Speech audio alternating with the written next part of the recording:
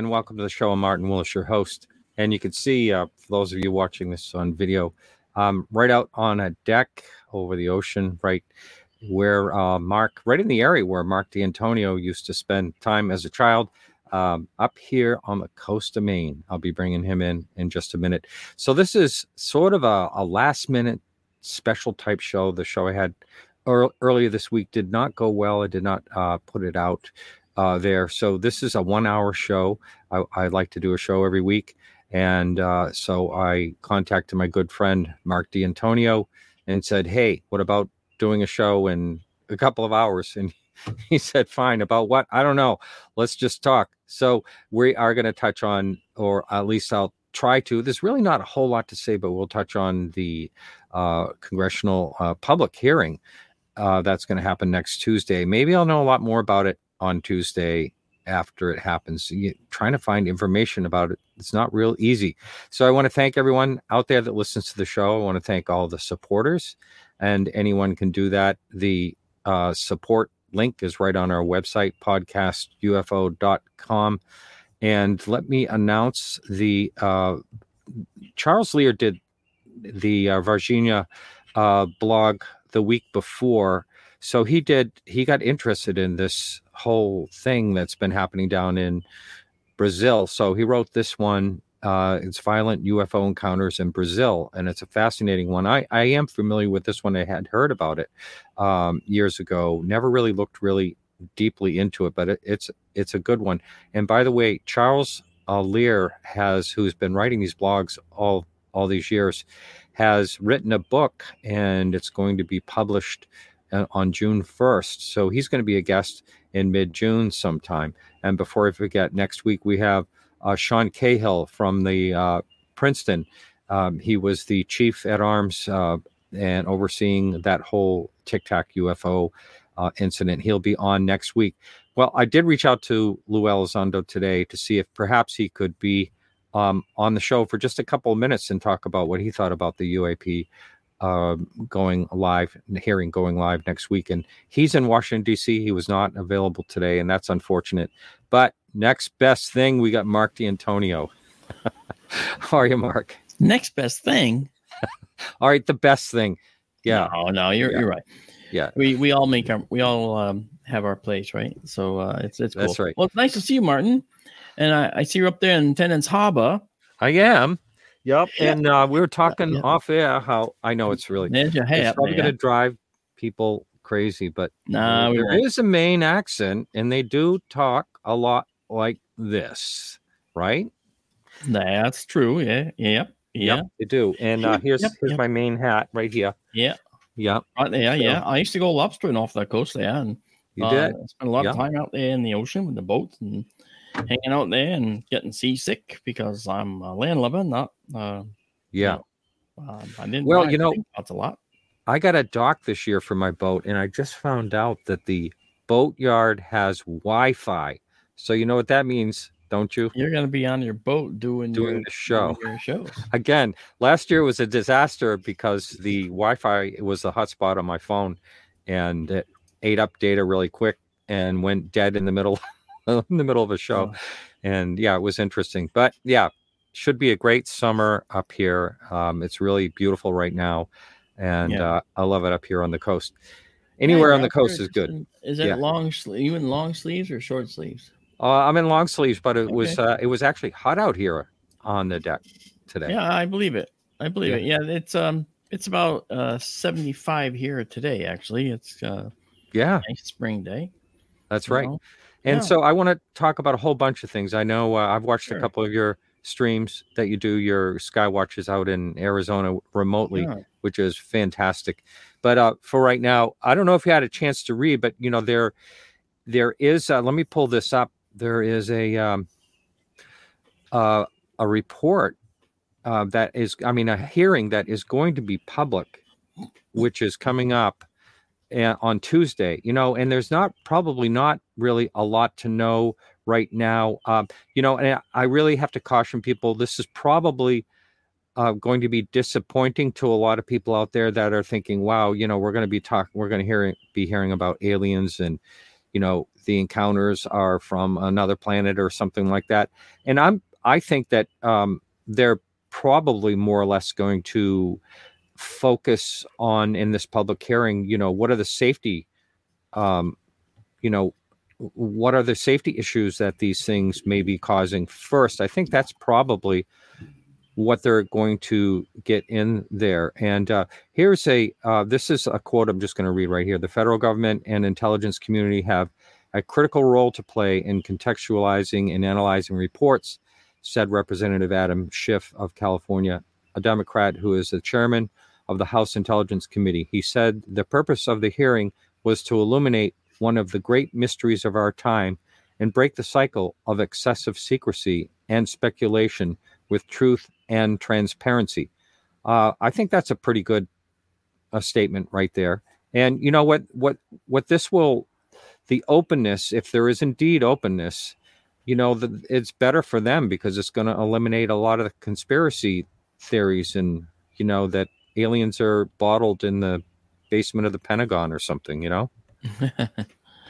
Well, I never put much credence in the fact that the aliens were being penned in down in the Pentagon or any black site whatsoever. I don't think that.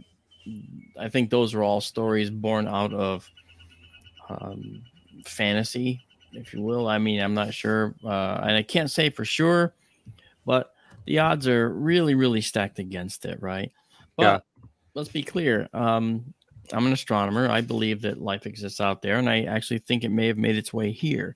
So is it illogical to think that they wouldn't be here, wouldn't be in our space, occupying our space? No, it's not illogical. But we do have to use the rigorous application of science in order to find it. Because let's be honest, it's the rigorous application of science that makes any of the great strides on the planet, right? I mean, it is true. You can't think your way and summon aliens and just expect them to have a kumbaya moment with you just because you think it's so. I mean, we need to do more than that. And, whether that process works or not, it isn't a process that at this point in our science and our understanding is an acceptable manner to prove the existence or the intelligence that might be among us. So, yes, whereas I like science and I adhere to it, I am open to the other things, but again, if they're really far-reaching, then I don't know what that means. I've seen so many CE5 sessions where people are marveling over satellites that are tumbling and they're blinking and they shine a laser and think that they're shining back at them. Yes. Yet I take pictures of these things and show them a dashed line on my camera going across the sky. That's a tumbling satellite. Have you actually gone to one of those and did this? Yeah, actually, I There's one.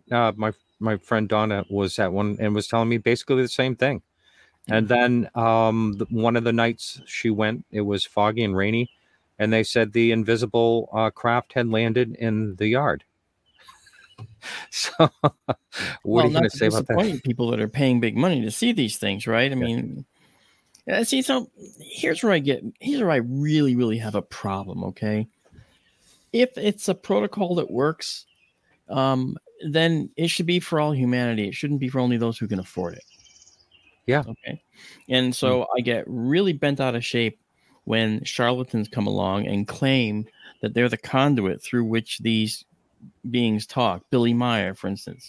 That's baloney. Billy Meyer is a faker and a liar. Okay. Sorry, but that's true. There's so much evidence for that. Mark is not just throwing this out there. There is tons of evidence that he has faked many things. I don't make flippant statements, but I will say that, for the CE5 protocols, I've watched charlatans calling in UFOs that were actually flares off the coast, proven flares. And everybody left thinking, wow, that was I spent $2,000 and I got my money's worth. No, you didn't. Do you mean, Mark, are you trying to tell me that someone set off the flares purposely, like in concert with this situation? No one knows for sure. I just know that in this particular location, there was a flare exercise going on off the coast. I And it see. was kind of coincidental that they were also doing the CE5, maybe knowing that the flares were going to go off, and thus those flares would become the object of attention. Let's be clear. Hmm. If you ever saw one, I've seen flare drops, many of them. Okay, right over my head, actually. Fighters from Luke Air Force Base were flying over my head when I was in the Arizona desert and dropping flares right over my head. And they are an unearthly orange. They look really, really unbelievably unreal. They just look surreal. And it's a beautiful color. It's a beautiful glow. And I can understand why people would feel that way, right? Yeah. So, but I do know that this particular one that was done off Florida, that was a well-known, documented flare drop, and it ended up becoming, absconded with as a CE5 success. And I thought that was a blatant lie and the worst thing they could do to people. So we get people like that all the time, right? That try to, play off things that may not be true. So this is why people need to remain skeptical. They need to remain skeptical. Yep. And that's why, knowing your facts, knowing your science can help you. I will talk a little bit. You and I had talked briefly why you're here. One of the reasons you're here is because I decided I made a tough choice and decided to not post the podcast that I had earlier on Tuesday. Now I'm been in touch with both people. Preston Dennett, I really I almost consider him a friend. I mean, he's a very, very nice guy, and so we're good. But his guest that was with him was making outrageous claims. And when they got to the point where I thought they were a little bit dangerous, then I decided to end the show early, and I decided to eliminate the show. And so anyway, I'm not going to get into the details too much, but it just is just, right off the bat, one of the first things she said was she was basically piloting the UFOs and going through the rings of Saturn and, all these type of things. And, I stopped her and said, you realize what you're saying here, and how do you expect a listener to believe that? Well, I did get some email from people that were very upset that I took it down, that were listening, that were, involved in the whole situation. Someone kind of has told me that I have something against experiencers and what's wrong with me, almost like pulling a card on me. So it has nothing to do with that. If you have to be skeptical, I like to keep this show clean as much as I can. Mark, And it's very simple. It really comes down to this. People make these extraordinary claims, but they don't provide the necessary extraordinary proof. Yeah.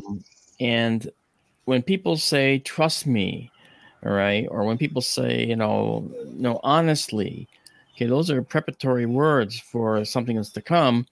And they're trying to possibly, pull something off on you, not even if they may not even realize it. There are people that actually do believe that they do these things. And so they would pass a polygraph.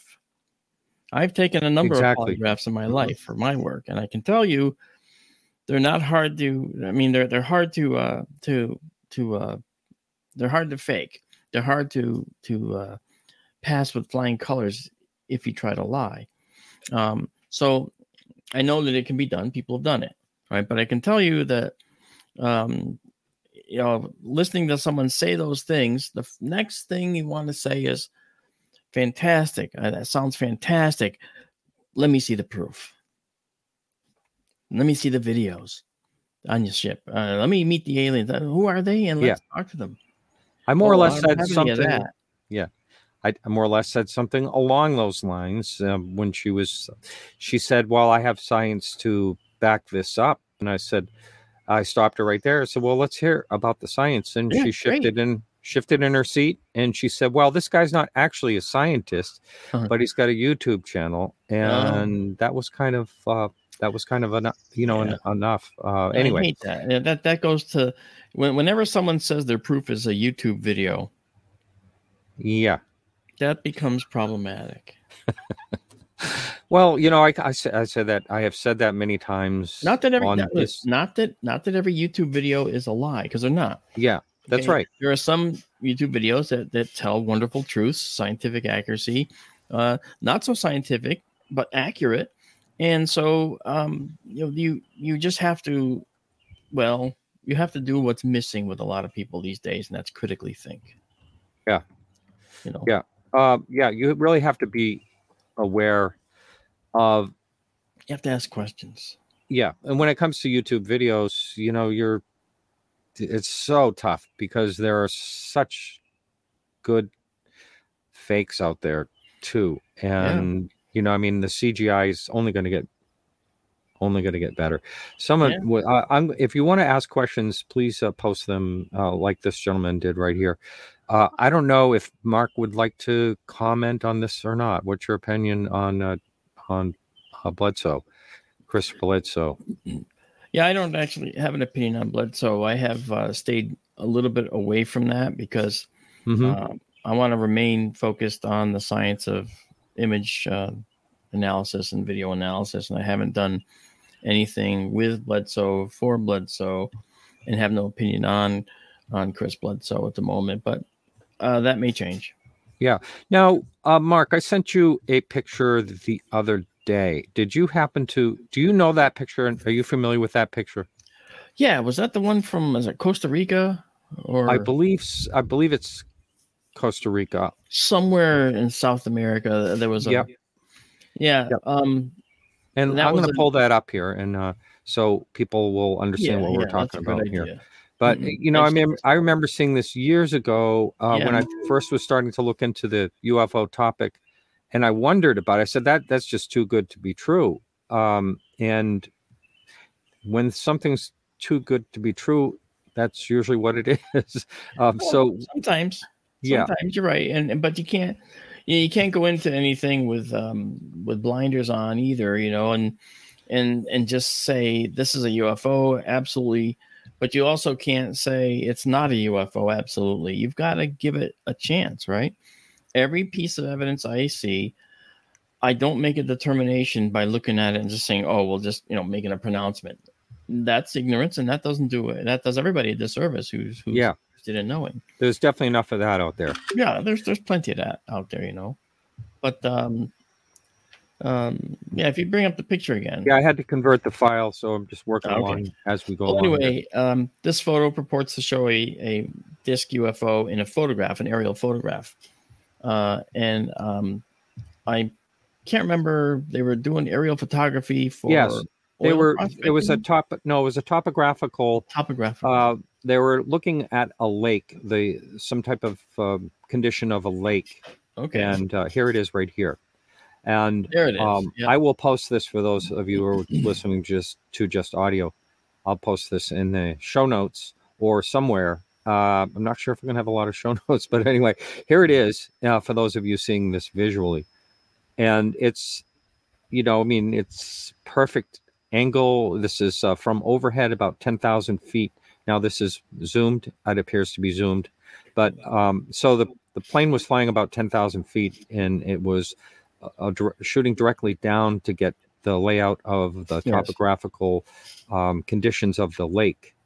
And so that disc is, I don't know. I mean, do you see anything in it that makes it look like it was really there? According to what came out is that this is directly from an original negative, and it had not been toyed with. I don't know if I believe that's the actual thing that it was, without a doubt. I mean, it, to me, I ask all kinds of questions. Could it be what's called a conchoidal fracture in the cover on the camera? Could it be some type of oil droplet inside the housing, perhaps? Could it be something else? I mean, you see that to the upper right of that thing, you actually see this stark black line, right? Oh, yes, I see it. Mm-hmm. Is that actually a reflection of the horizon reflected in this object, whatever it is? So there's a lot of questions I have, but none of the questions end with it's definitely a UFO. No, with a statement that says it's definitely a UFO. They all just ask more questions. And I've seen this thing many years ago. It's got to be 25 years old or something. I think it was from 1975, but don't quote me on that. I'm not 100% sure. Yeah. So I'm not sure. What I would like to know is from the same camera, I want to see the next frame and the previous camera, previous frame. So where are those? And if you look at it really carefully, you can see that it has what looks like a distinctive shape. The only problem I have with it is if you look at it, there's an issue with it, and that is that on the right side of it, it's illuminated by what you would call the sun. And if you look on the ground, you can see that the sun is coming from the lower the lower right, just below center right, and it's heading to upper left right, okay, kind of thing. At least that's how it looks. I'm trying to see. It might be, but if you look at the brightness on the ground, okay, and the shadows of the trees, it kind of shows you where the light's coming from. So you'd expect a shadow on that, or an illuminated side on that lower right side. What you would not expect is for it to be illuminated on the upper left side. You wouldn't expect that. That would be in either shadow or much reduced brightness. So I'm not sure, what would actually work, in fact, is if that's not a disk you're looking at, but a depression. If that was a depression into, say, the glass or the housing, then maybe this would work. So, but again, the next frame would have it as well as with the previous frame. And I don't think they would spend time doing aerial photography with the camera if it's in a fixed housing that has some kind of damage to it. They would fix that housing. But if the camera was able to move shot to shot in some way, then maybe they would move it over for the next shot. I don't know. But either way, the lighting is wrong on it for the lighting that's on the ground. Well, that makes sense. And as someone that does a little bit of painting, you always have to look at, the direction of the sunlight to make the shadowing work. So that's kind of where it leads me. That's where that leads me. In fact, that's where it led me years ago when I looked at it for the first time. Yeah. And I basically had to say, well, geez, I was hoping it'd be a smoking gun, but you can't really say it with any kind of definition that it's the smoking gun, the quintessential UFO photograph, because it just isn't, unfortunately. Yeah. And is there one? I think you and I had a conversation in Phoenix or somewhere, and I asked you that question. Do you, Mark, everything you've looked at, have you seen like a smoking gun photograph? And you said there was one that really... I'm waiting for the smoking gun, but you've seen one that was really good. I think you said something like that, right? There was one video that I have, one little video clip. It's 3 seconds long, but it is probably the one which I think is as close to a smoking gun possibility as any, and that's the Nick Mariana footage. And I believe that was Montana in 1953 or something like that. Is that the one near the towers, or am I thinking? Yeah. Those that is quite amazing. If I remember right, isn't there 3 of them or something like that? There were 2. Imagine this. Okay, you're there. He was looking at a stadium. I forget what he was doing. Maybe a sports writer or something. I don't remember the details. Yeah, that's right. There, you remember? I think he was. I thought it was Navy, but maybe it was. There was one that had something to do with sports. Okay. Well, yeah. So this could be the one. I could be messing this up with details, but the one thing I'm not messing up is he filmed this with a movie camera, and he managed to get 3 frames of these 2 objects moving side by side through the sky. Yeah. Okay. In formation. Mm-hmm. Yes. And they went behind towers, light towers, whatever, that were in this location. And so when I looked at that, my first thought was, okay, what was flying in the sky at that time? And unless this is kind of a funny thing, unless we're being lied to, there was nobody in the air at that time. Nothing in that direction at all. Now, could that be wrong? Maybe, right? And you got to reserve the right to think that maybe they were wrong about it. But it was at a time when we didn't have the best radar systems like we do now. But these two objects were moving through the sky together, and they were really, really bright. Now, let me see if I can find that while we're talking about it. And yeah, you have to understand that these objects might have been in formation, flying together in the sky.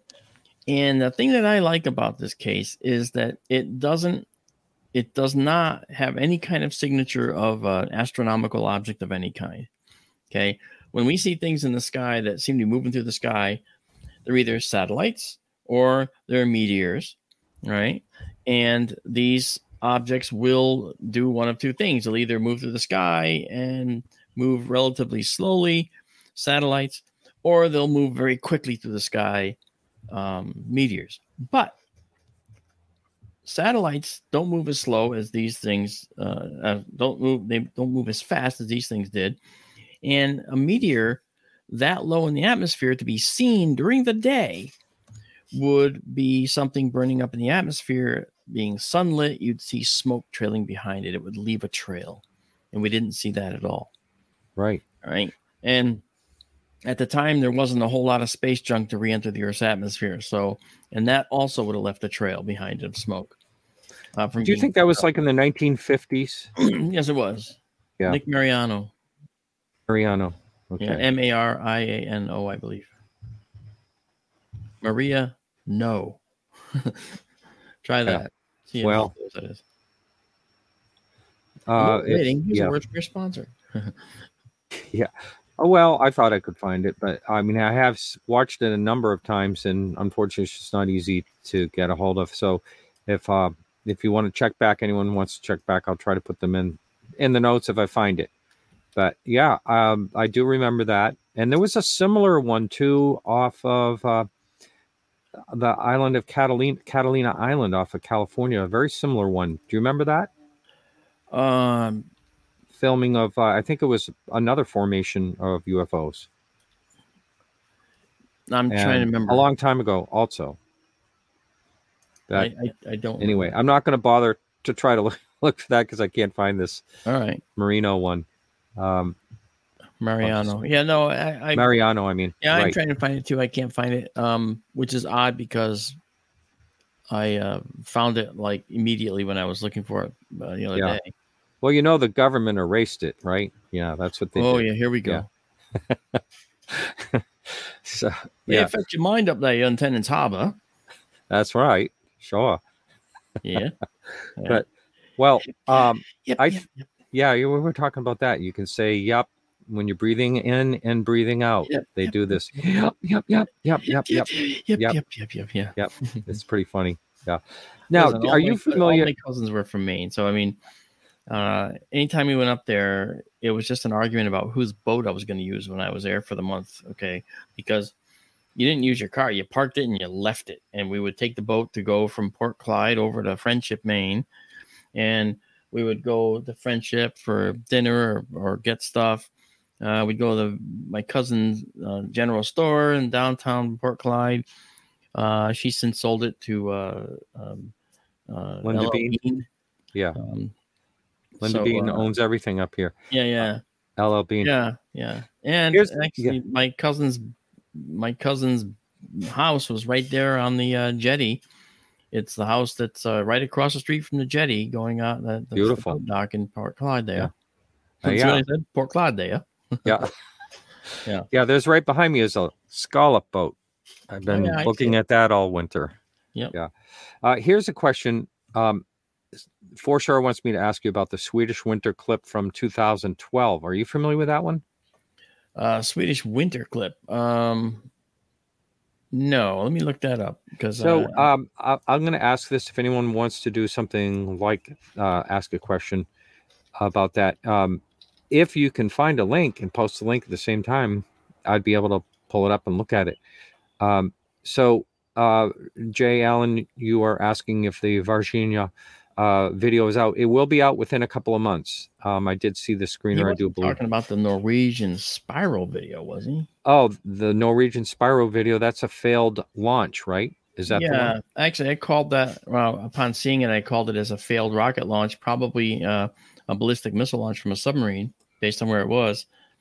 And everybody just roundly criticized me and called me an idiot and all these famous choice words, which I laughed at. And 2 days later, it was announced that indeed it was a rocket that had to get blown up, launched from a submarine. And guess what? I never heard anyone say, "Gee, I'm sorry for all those bad things I said about you." And I had to laugh because they're always quick to criticize, but then they go and hide in the dark when it's time to apologize, right? Yeah. That's okay.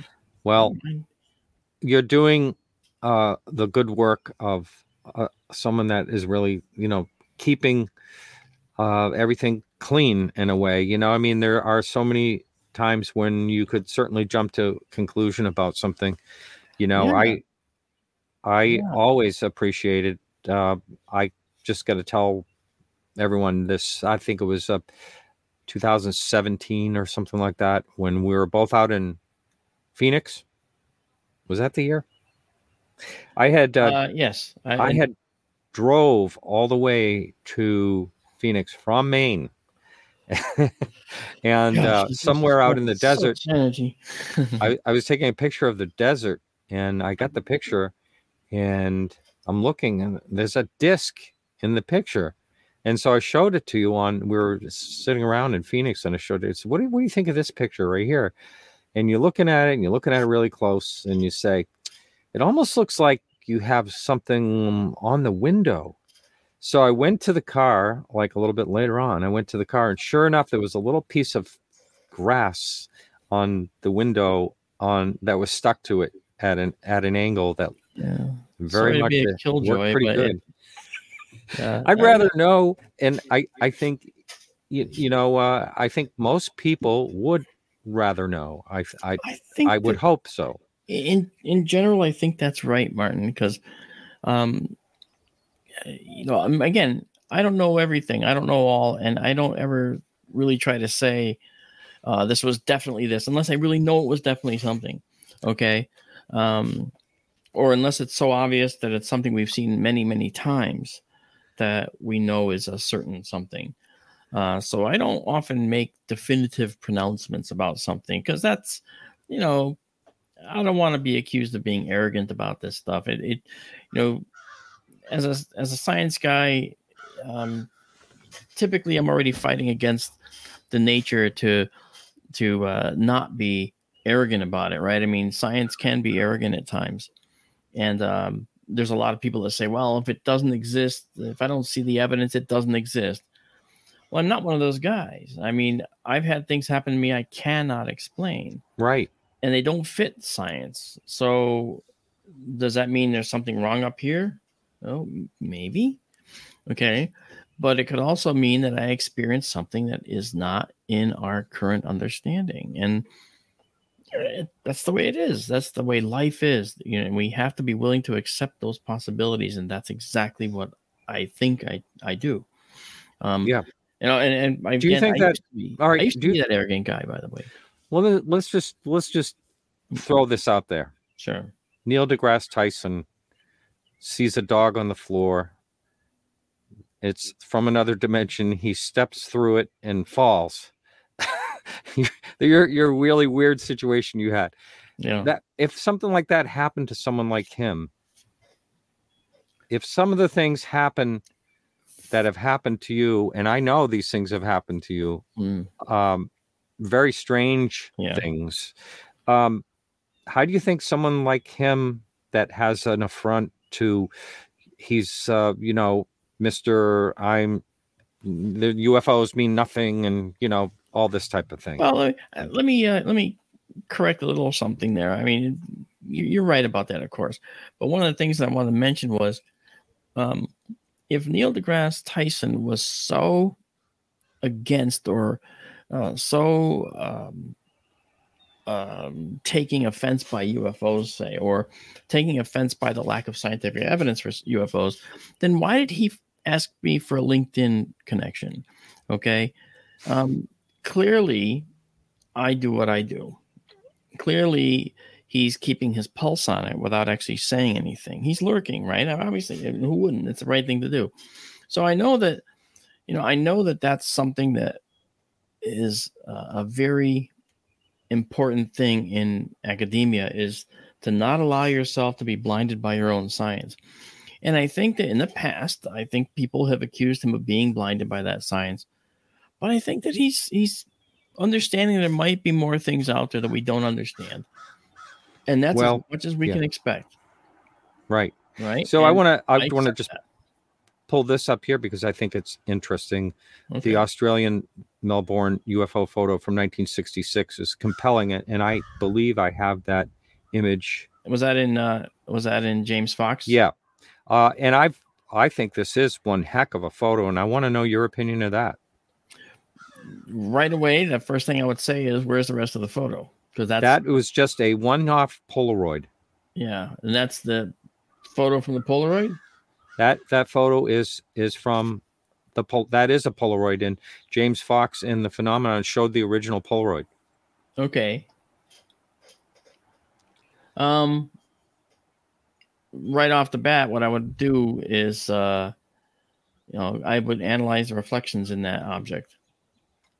Mm-hmm. And try to figure out what colors. Well, I could easily figure out the colors, I guess, that are in that reflection, and then look at the ground objects and see if there's anything in the ground objects that could be responsible, and try to, if possible, get a scale for anything that might be in that reflection, and that would tell us how far away it is, because that could be something somewhat large that's farther away, or something very small that's up close. That's true. The entire photo is a little bit blurry. And it looks like the object and the house in the photo are about as blurred. So it could not have been moving too fast, especially if it's a Polaroid. Now, my son collects Polaroid cameras, and I have them upstairs. He's several kinds. And there's someone that actually collects Polaroid cameras. Yeah, my son. He actually collects a lot of cameras. Okay. Yeah, and he's a film graduate. Oh, that's right. That's right. Yeah. And knows an awful lot about them. Yeah. And he would be able to look at that photo and tell you whether a Polaroid camera of whatever type that is said to have taken that picture could have produced that picture from an object moving fast through the picture. I think not. I think it's something that was either moving relatively slow or stationary. So I don't know. Yeah, I'm trying to remember. James Fox did it when he was in Australia. He met with this gentleman that held up the picture and all that.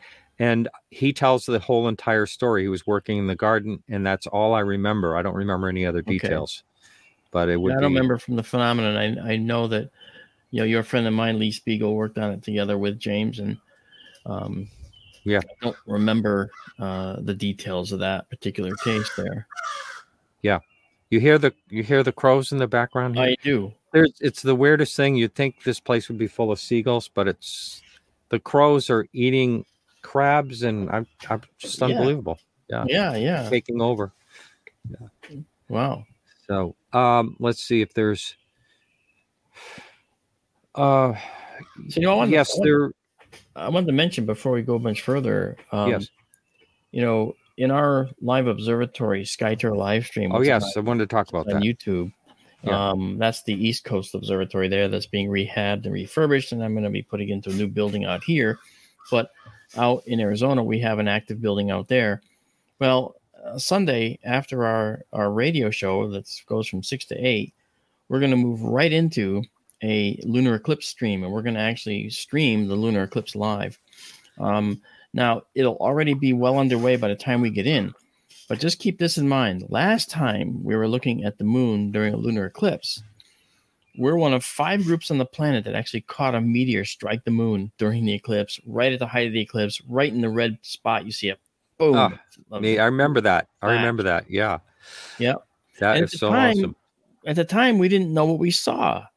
So we let it go for the time because we figured, okay, we're going to research that when we're done. And by the time the stream was over, we had already found out that indeed it was a meteor that struck the moon. So we always have this. We have a phenomenal Sky Tour live stream family, and they just start researching and doing things, and they found out an awful lot about it before we even finished the stream that night. So that was pretty awesome. These are good people. But so tell the listening audience how they can get there for this coming event Saturday. You said, yeah. See, we're live on YouTube on most clear nights out in Arizona. I'm in Connecticut, but I control it from here, and I use literally almost all free software to do it. So if anyone wants to learn how to control something long distance, you can do it for free, almost free. I think that's pretty cool. But we're on YouTube, and the channel is called Sky Tour Livestream with this guy right here, Mark D'Antonio, right there. That's me. That's a weird name. I never realized it's my name, but it's my name.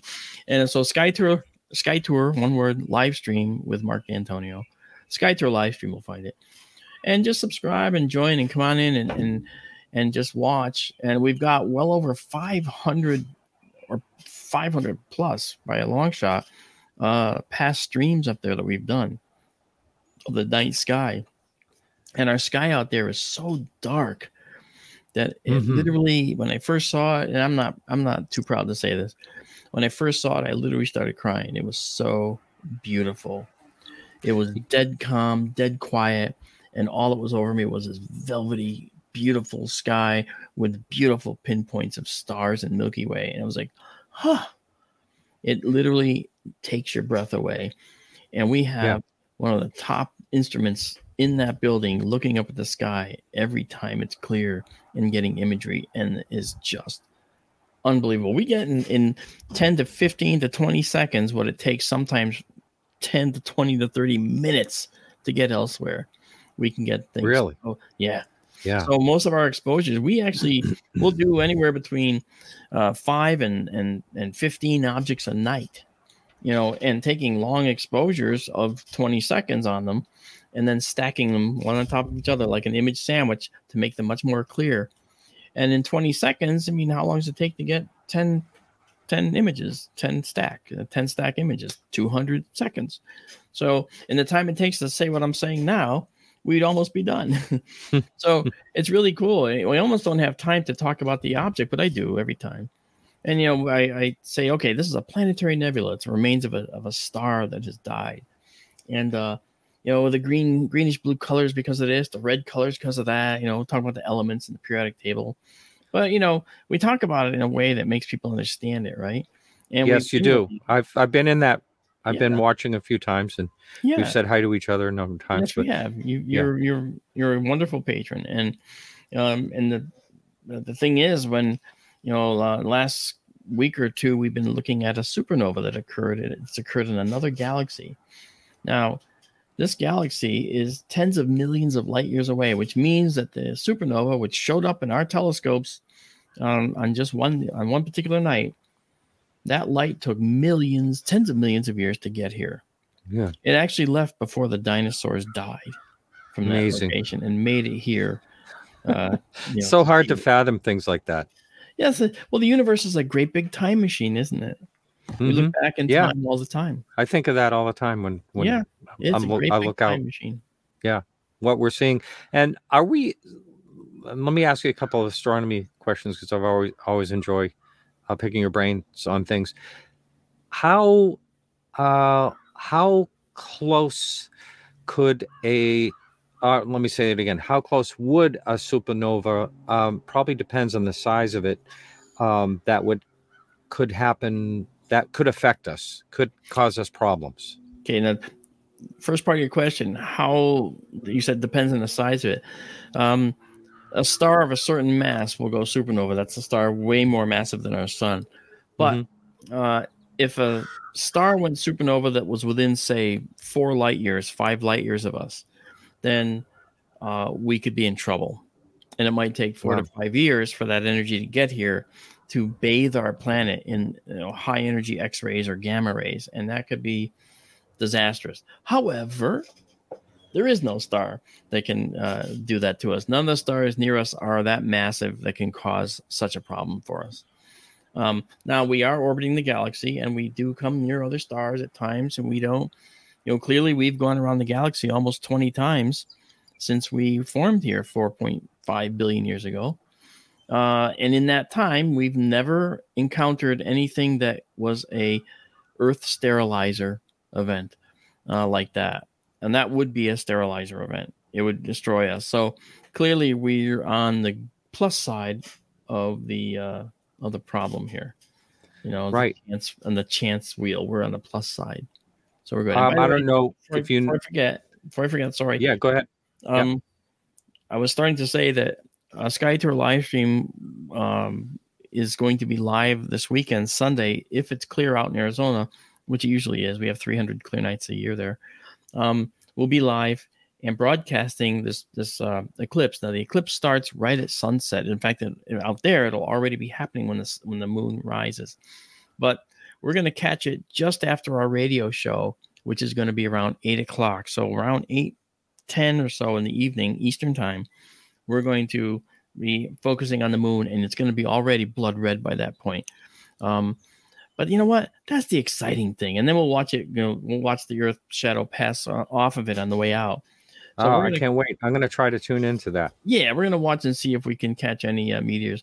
And I'll probably be live before we end the radio show, and I'll show the live feed during the radio show if it's clear. And if it's cloudy, it doesn't matter. We can still do it if it's light clouds.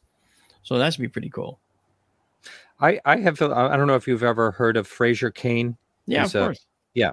So I've listened to his show, and I can't remember who his co-host is. She's a professor in Chicago area, I think. Anyway, he's got a funny saying that he says the universe is always trying to kill us. That's right. And so there are so many events, but one of the reason I'm bringing this up, don't you think that there should be more some type of protection for incoming if we have something that is in direct line, and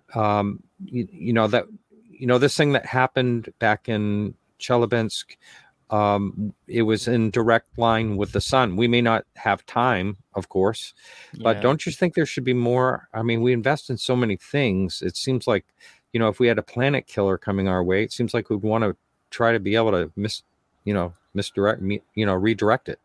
Well, you say something very interesting. Okay. And that is that we need to figure out a way to survive, say, the big impact or whatever. Well, that's what the DART project is all about. DART is going to see if colliding with an asteroid will allow us to nudge it just enough to change its orbit. Now, the asteroid it's going to hit is not an asteroid that can hurt us in any way, nor could it ever. But it's a test candidate. We're going to see if colliding with this object can move the asteroid enough so that over time, given we have the time, we would be able to nudge a killer asteroid out of our way. So if so, it's just a matter of mass and how many DART objects we hurl at it in order to get it to move. Mm-hmm. So this will be kind of interesting to see how this works. Right. So we do need more things, for sure. The Chelyabinsk asteroid that came in, keep in mind that was fairly small, which is why it was hard to see. Size of a bus. Yeah, and fairly small is not necessarily dangerous, but the Chelyabinsk meteor did punch a 20-foot diameter hole in a frozen lake when it fragment finally reached the ground. But again, keeping in mind that hole that it made was just a fragment of the overall larger object. Right. Okay. So we get hit with larger objects many times per year, a number of times. You can probably count them on two hands, probably like 10 times, 8 times, whatever, for a very large object. And they usually hit over the ocean. But I think they're also responsible for some of the mythical sounds that people hear. There was a giant sound heard over in England, and then in Nova Scotia. What was that? These mystery booms. What they might be are the sonic booms or the breakup booms of these giant objects coming in over the ocean, and the sound just travels. England. How about that? Nova Scotia. You've heard people have been talking about those boom sounds, wondering what they are. For years, I think Linda Moulton Howe actually does some stories on that, that people that are hearing these boom sounds and no explanation. Never thought of it being carried off the ocean. Of course, if the Earth is 73% water or whatever it is, ocean, most of them are, 70% of them are going to land in the ocean. Right. And keep in mind that these explosions are occurring not at 10,000 feet. These explosions are occurring at like 180,000 or more, maybe 80 miles up, 70 miles. So they can really carry in the curvature of the Earth and all that, right? And the sound waves will be a lot, lower amplitude up there because there's not enough air to conduct the sound waves because they're like a compression wave through the air. But if they do make it, they're going to be a big, long, low boom. And that's what the rumbling was heard, rumbling in England, rumbling in Nova Scotia. Depending on the timing of when they were heard, you could kind of pinpoint where along that line the meteor came in. So if it's heard, because air, in air of a certain density, sound travels a certain speed. And if you can calculate how long it takes for the sound to get to Nova Scotia versus how long it gets to England and what time they actually heard it, and knowing the two times, the two places, you can figure out where along the line it happened. Was it right in between? Was it more toward Nova Scotia? Was it more toward England? And for instance, so you can figure out a substantial number of things just from the data about the sound. And the other thing to keep in mind is that we have underwater listening hydrophones in our oceans. And these sounds, long, low frequencies, if any of those hydrophones pick up that sound, then those are hard data points that we'll have. And who monitors those? Well, it's a U.S. Navy, it's a U.S. government. So would we would probably never hear about anything, most likely. Well, maybe, but see, the thing is, they would overlook it. They would say, okay, we just had this one spurious sound. Well, it's either geological, biological, or natural of some kind. They only care about listening for enemies, right? They have certain signatures for, say, certain submarines or certain warships. And they can say, oh, yeah, well, this ship just left that port. Okay. The type, we got a Kula submarine that just fired up out of Murmansk, and it's on its way into the North Sea, the Barents Sea, So, I mean, you got all kinds of possibilities there. That's what they're listening for. They're not listening for whale farts, to be clear, blunt. Okay. Yeah. Although those would probably sound pretty funny. If I had to just guess. Like the way they sing. Just like the way they sing. That's right. Yeah. Now, what about, let's shift gears a little bit. And, you think about life out there, the possibility of life out there. I have that great book that you wrote right in the other room in there. And what is the title to that book? It's called The Populated Universe. It's it's my treatise on a subject that life in the universe may very well be the norm, not the exception. Yeah. And that probably is. I agree with that. Yeah. That one statement. But let me just ask you your thoughts on, we think about life on planets, but what about moons, like Jupiter's moon, Europa, something like that? It doesn't have to be intelligent life, but just plain life. Yeah, and that's something we will probably find, I think, in the next 10 to 15 years, maybe. We'll also notice, because of our planet hunting capability, that Proxima b, the planet that's one of the two planets that's around Proxima Centauri, 4.3 light years away, also has a potentially interesting characteristics that could foster life, perhaps. I mean, clearly the star is it's a flaring star, so we see a lot of ultraviolet flares. But the sun in its early life was also a very ultraviolet prone star, and it would do these flares as well. So that said, if we're looking at, say, Proxima b, well, then we know that Proxima b might actually be a planet that could possibly support some form of life, right? Now, what was the rest of your question? Because I was. Well, I was asking. It doesn't have to be on a planet. No. Yeah, that's right. But okay. But we know that there are planets with moons out there other than within our solar system. We can see evidence that there are moons around other planets in other star systems. So is it possible life could form there? Yes. Okay. Europa, as you mentioned, Europa around Jupiter. We have Io, Europa, Ganymede, and Callisto. Those are the 4 Galilean satellites that Galileo famously used to get tried for heresy. Okay. And Europa is an ice-encrusted moon, and it has what seems to be a watery ocean beneath that icy crust. Yeah, it doesn't have like volcanic, like ice volcanoes. Yeah. Water volcanoes. Geysers of geysers. H2O. Yeah. And the Hubble Space Telescope was able to characterize that hydrogen and oxygen coming out of those geysers. You could see it. So what that means is if we have a possibility that life in a sub-ice ocean on Earth could form, and we know it has, and I'll explain that in a minute, then we know that on Europa, there's also a possibility that it could happen. Here on Earth, you'd never expect life to be existent a mile beneath the ice in Antarctica. But there's a lake, and some of your listeners are probably saying, I know the lake. It's Lake Vostok. And you'd be right.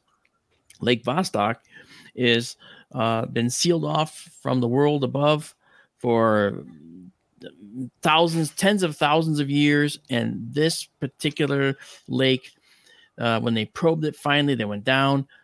It hosts well over 3,000 different species of microscopic life. Amazing. And this lake has its own cycles. There's the carbon cycle. Okay, that's very important for dead things. They go down, they decompose. The carbon goes back into the cycle and then starts anew into new objects. Okay, into new creatures. That is something. Cycles are very important. We have the water cycle here on Earth, right? With the atmosphere, water evaporates, goes up, falls back down as rain, fertilizes plants, waters plants, and then keeps on going over and over. These cycles are really, really important. And it's not just water and carbon. There's other cycles too. There's a methane cycle. Okay. Waste products, you have to deal with them and then make them not toxify the environment. And that happens too.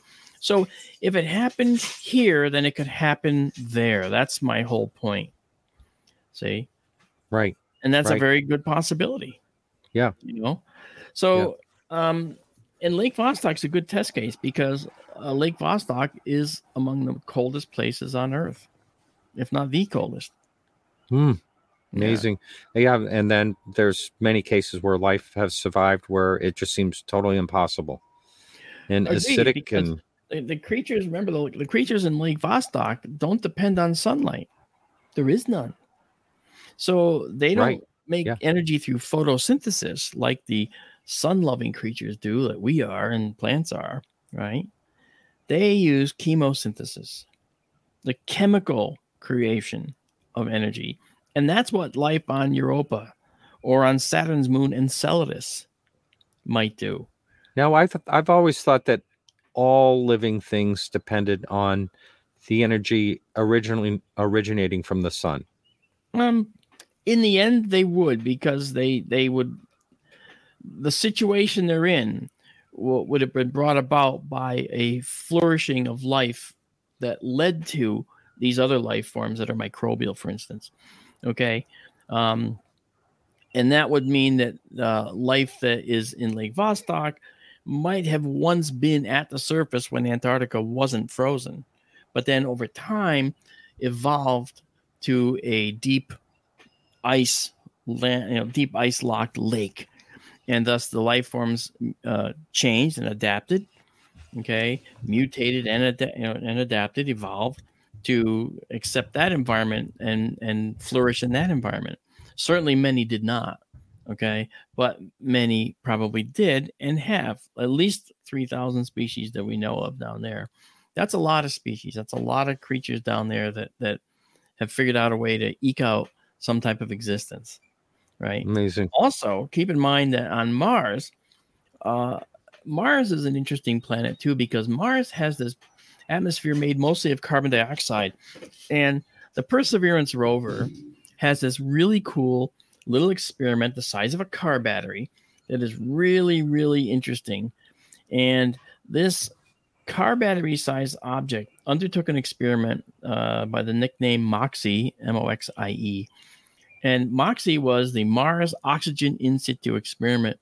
And what that meant was it was trying to see if it could convert the carbon dioxide atmosphere of Mars to breathable oxygen.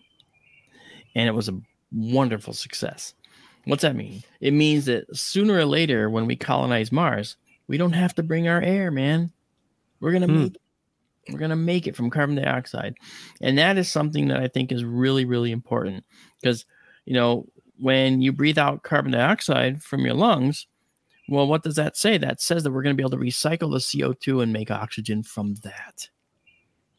Now, you see, we're Pretty becoming exciting. a space-faring race, and that's going to be the coolest thing. And on the South Pole of Mars, deep under that polar ice cap, the South Polar ice cap, there's actually this large reservoir of liquid water.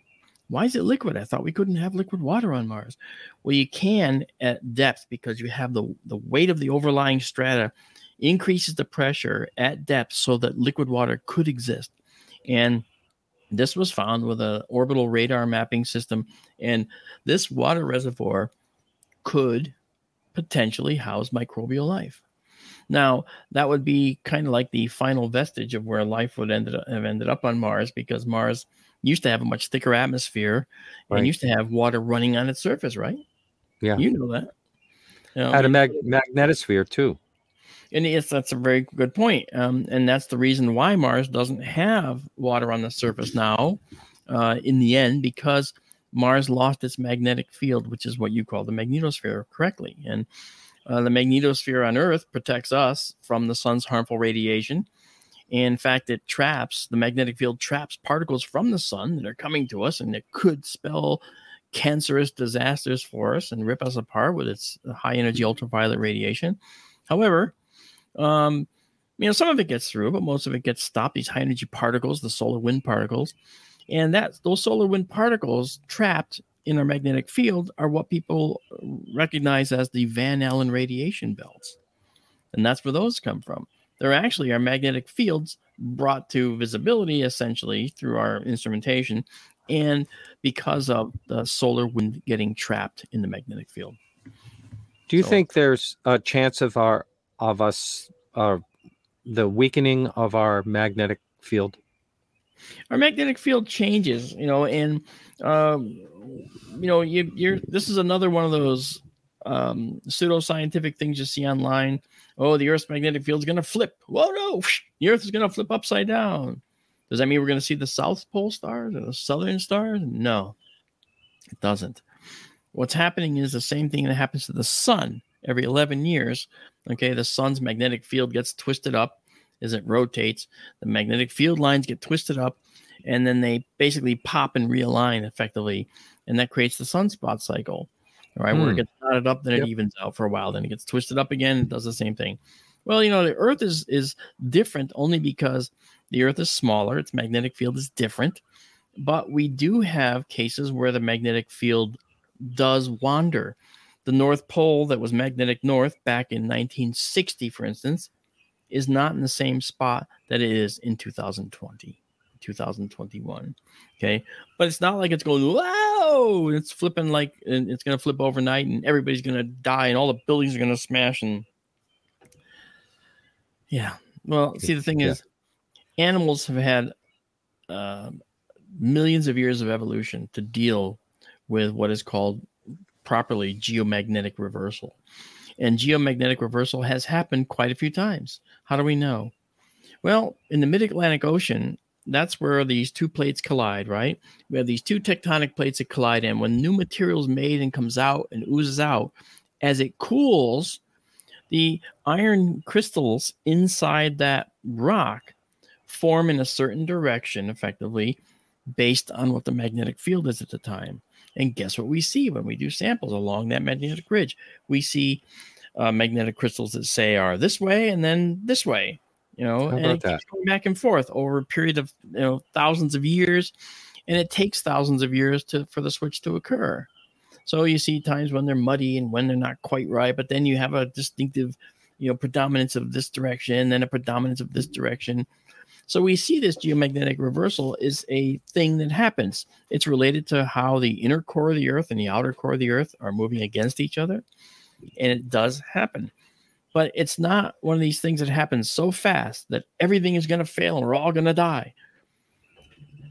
That's just another YouTube video. Yeah. Can we keep up with the technology and switching things over so things would still work?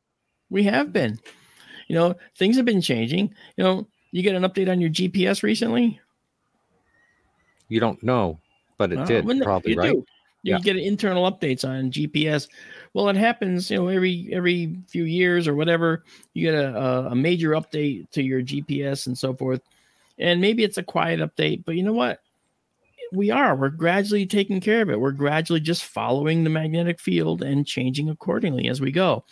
So guess what? The geomagnetic reversal will come when it comes, and we'll be there when we're there and say, I guess we're in it now, or I guess it happened already. That's what to sweat about. We could be in the middle of it. Yeah. In fact, we probably are. The pole is shifting slightly, every year it's shifting a little bit. And maybe that's the geomagnetic, but not the physical pole. The magnetic field is shifting a little bit. Right. It doesn't mean we're going to be suddenly exposed to the sun's harmful rays and the radiation belt's going to go away and the UV radiation is going to burn us all alive. That's not going to happen. Okay, that can't happen.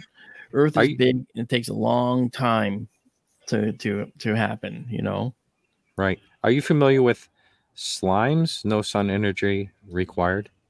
I think that question is referring to slime molds. Oh, the molds. I think it's a slime mold. Yeah. Yeah. Eukaryotic organisms are called, and basically, a slime mold. Think of it as like a colony, sort of a group of smaller creatures forming together to make a larger whole. Kind of like not quite like fungi, not quite like like a mushroom's a fungus, right? But slime molds are interesting in their own right as well, and are probably related to how life started here. Actually, I talk about them when I do the toilet paper history of the Earth. I love that.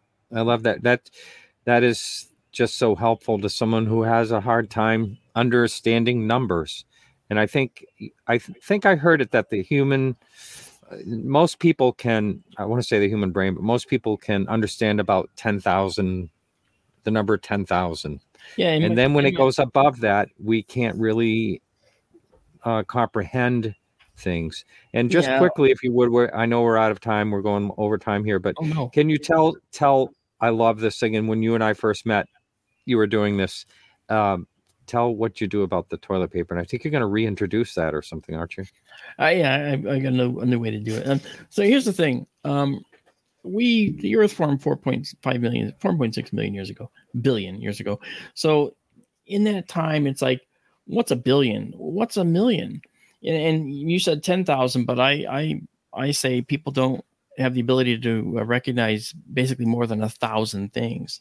As an example, when the Titanic sunk, 1,500 people died.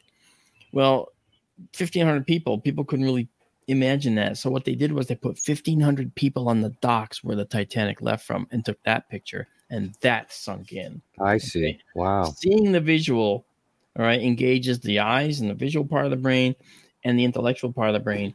And you need that double stimulus. So when I did this toilet paper thing, I wanted to show people the scale of the universe and time. So I had this 120-foot roll of toilet paper, and I ended up creating the history of the universe, history of the Earth on it. I started with the formation of the Earth and led all the way up to the other end of the toilet paper, 120 feet away, with us in that room. And Lucy, Australopithecus afarensis, was actually a a line that was about a pencil line away from the present day at that scale. A little more than a pencil line. So it really was a way to show people that the Earth history accelerated over time. There was a lot of nothing going on for billions of years, and then the dinosaurs came along, and people think that's ancient history, but it's not. The dinosaurs were 18 inches from where we were at the end of that toilet paper. Dinosaurs were just here, 18 inches away. Amazing. And there was like 117 more feet to go. See, so it really puts it in perspective. Dinosaurs are recent history, not ancient history. It's really something. And you and I had a conversation recently when we were out in Arizona, and that was, and we don't really have to go into it much, but I want you to touch on a little bit. You said the possibility if the dinosaurs didn't get wiped out, their brains could have been growing larger and larger, and they could have been more of an intelligent species through evolution eventually, possibly. We're talking about the Troodon, Troodon. Okay, the Troodon was a creature that when it died, there was evidence that its cranial capacity was increasing. Does that mean it was getting smarter? Maybe, say, from like the dumbest breed of dog to the smartest breed of dog. Okay, I mean, so nothing like magical, like they're about to invent nuclear power or anything like that. But because only dumb people invent nuclear power. But the fact is, the Troodon ended up showing some kind of change that was interesting. So that said, we speculate, and that's all it is speculation, of course, that maybe if the Chicxulub impactor never occurred, then dinosaurs wouldn't have been wiped out. We would never have become the dominant species again, potentially. And then what would happen? Would we be intelligent reptilian creatures? Who knows? But it's fun to speculate, right?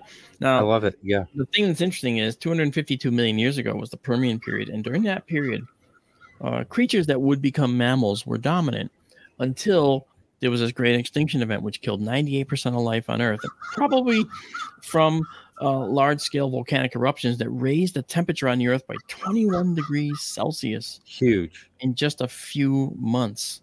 That's huge. And that shut down all the ecosystems. Plankton died off, and that killed off many, many creatures. But some survived. And so the things that would become mammals basically went into hiding and evolved into smaller creatures that didn't require as much energy.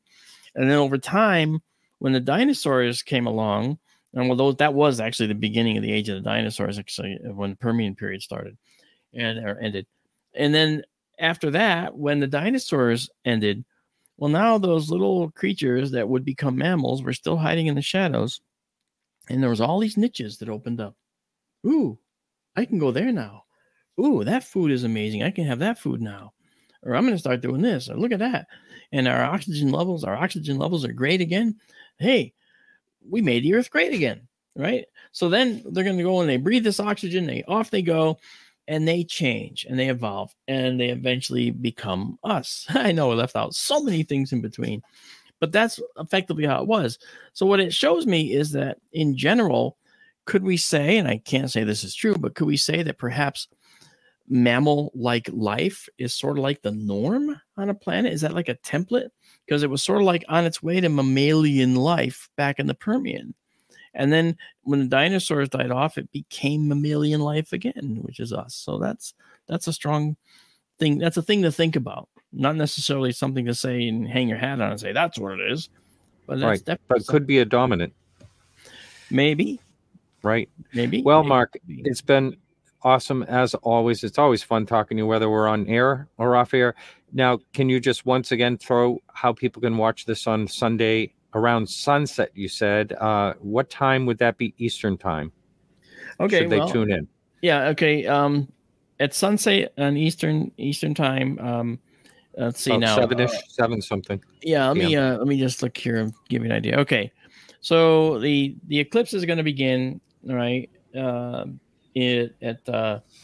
let's see, 7:59 Arizona time. No, sorry about that. 7:59, 10:59 Eastern time.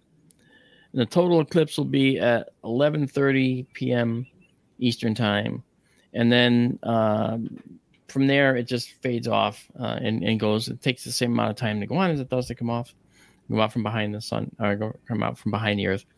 And this is a total eclipse, so we're going to see a blood moon again. It's going to be a blood red moon in the sky. You're used to seeing a full moon at the full moon, but this is going to be a blood red moon. You could actually miss it. You could look for it in the sky and say, "Where's the moon?" Wow. I saw one lunar eclipse that was so blood red that in mildly light polluted skies, it was hard to find the moon. Pretty cool. But we're going to have our telescopes on it. And that'll be Sunday starting at 8 p.m., 8:05 p.m. is when we'll start. But we have our KGRA radio show, Sky Tour Radio, which is our astronomy show from 6 to 8 on KGRA, 6 to 8 p.m. Eastern time.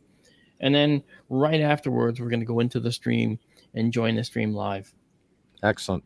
Well, I will put a link in the notes or a link in the text of this show. Awesome. I look forward to seeing everybody out there. We just love astronomy. It's what we do. Yes. And I love what you do, Mark. Thank you very much. And thanks for being on this show. Thank you so much. All right. And talk to you soon. All right, everyone. So we have Sean Cahill on next week. Thank you so much for tuning in. And remember to keep your eyes to the sky.